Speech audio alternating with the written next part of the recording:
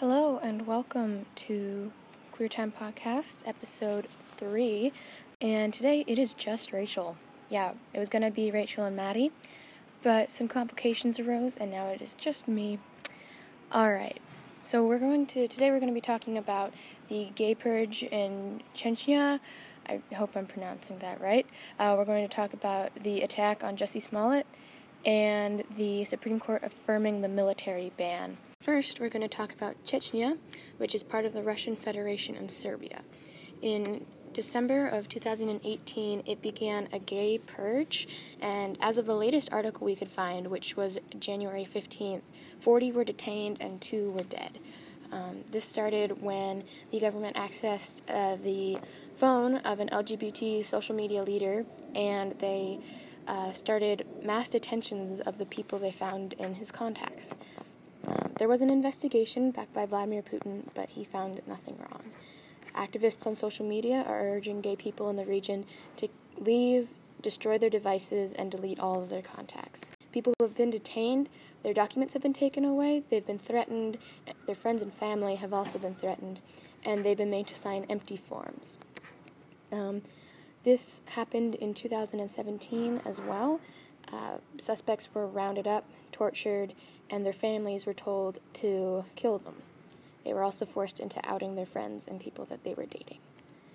The leader of Chechnya, Ramzan Kadyrov, denies the fact that there's a gay purge because gay people don't exist, is what he believes. He says that since there are no gay people in Chechnya, there couldn't be a gay purge. Alright, now we're going to talk about the attack on Empire star Jussie Smollett. Now that I think about it, this is not a very fun episode. It's just all kind of sad. Alright, well, they yelled racist and homophobic slurs at him. They dumped bleach on him. They punched him in the face, put a noose around his neck, and yelled, "This is MAGA country." This happened in Chicago around 2 a.m. on Tuesday. He was hospitalized but has been released, and there are 2 persons of interest so far. Trump said that it was, quote, horrible, but he didn't comment on the MAGA part. And Jussie Smollett said in a statement, quote, "Let me start by saying that I'm okay. My body is strong, but my soul is stronger." All right, his family condemned the attack. His family has said that the attack is a racial and homophobic hate crime. He added, "The outpouring of love and support from my village has meant more than I will ever be able to truly put into words. I am working with authorities and have been 100% factual and consistent on every level.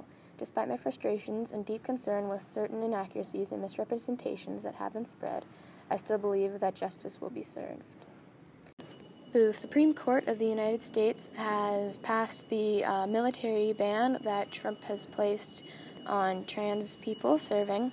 In a 5-4 vote on Tuesday, the 29th of January, the ban went into effect.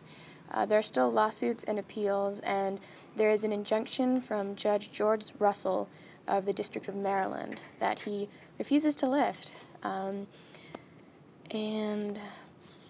So trans people have now been prevented from entering the military. However, the legal case is still going through the courts, and there is a possibility for it to be repealed. The LGBT rights group Lambda Legal is pressing a lawsuit. Their legal director, Sharon McGowan, has said, "I'm absolutely optimistic with respect to the long-term prospects. The question is, how long is the long term?" So most people do believe that this will be repealed, but they are not sure when. It might be a while. So now we're actually going to do an interview with one of our classmates, Alex Nihom Goncalves. So there's been a lot of debate within the trans community about whether or not you need gender dysphoria to qualify as transgender. For those who don't know, gender dysphoria is the distress a person experiences as a result of their sex and gender they were assigned at birth not matching up. Trans scum is a term used typically over social media to define trans people who believe you need dysphoria to be trans. They are often attributed to bullying and invalidating non-dysphoric trans people. However, a lot of people say that if you don't have dysphoria, then you are cisgender. Hello, it is Rachel again with Alex Nihom Goncalves. Yeah, hi. Yeah, and it is at lunch, and it's windy, so it's loud. It's really cold outside. Yeah, we're freezing. All right, Alex, first off, how do you identify? I use he, him pronouns. I'm gender nonconforming. Yeah. All right, and do you think that you need dysphoria to be transgender? No, No? you don't. Okay. But it does come along mostly with it because you don't like your body for how you are, and you don't think that this is the body you should be in. So naturally, you're probably going to get it, or you're going to get some sort of form of it. But it's not necessary and required to have it to be trans. What do you think about the current debate within the community about whether or not you need dysphoria? I think that it is an ongoing debate, but it's like everyone has their personal opinions on it, but you don't need it. It's not necessary. People can think what they want. It's not always them the one having it. All right, that is it for this episode. Thank you to Alex for being on the show. Thank you to all of you for listening.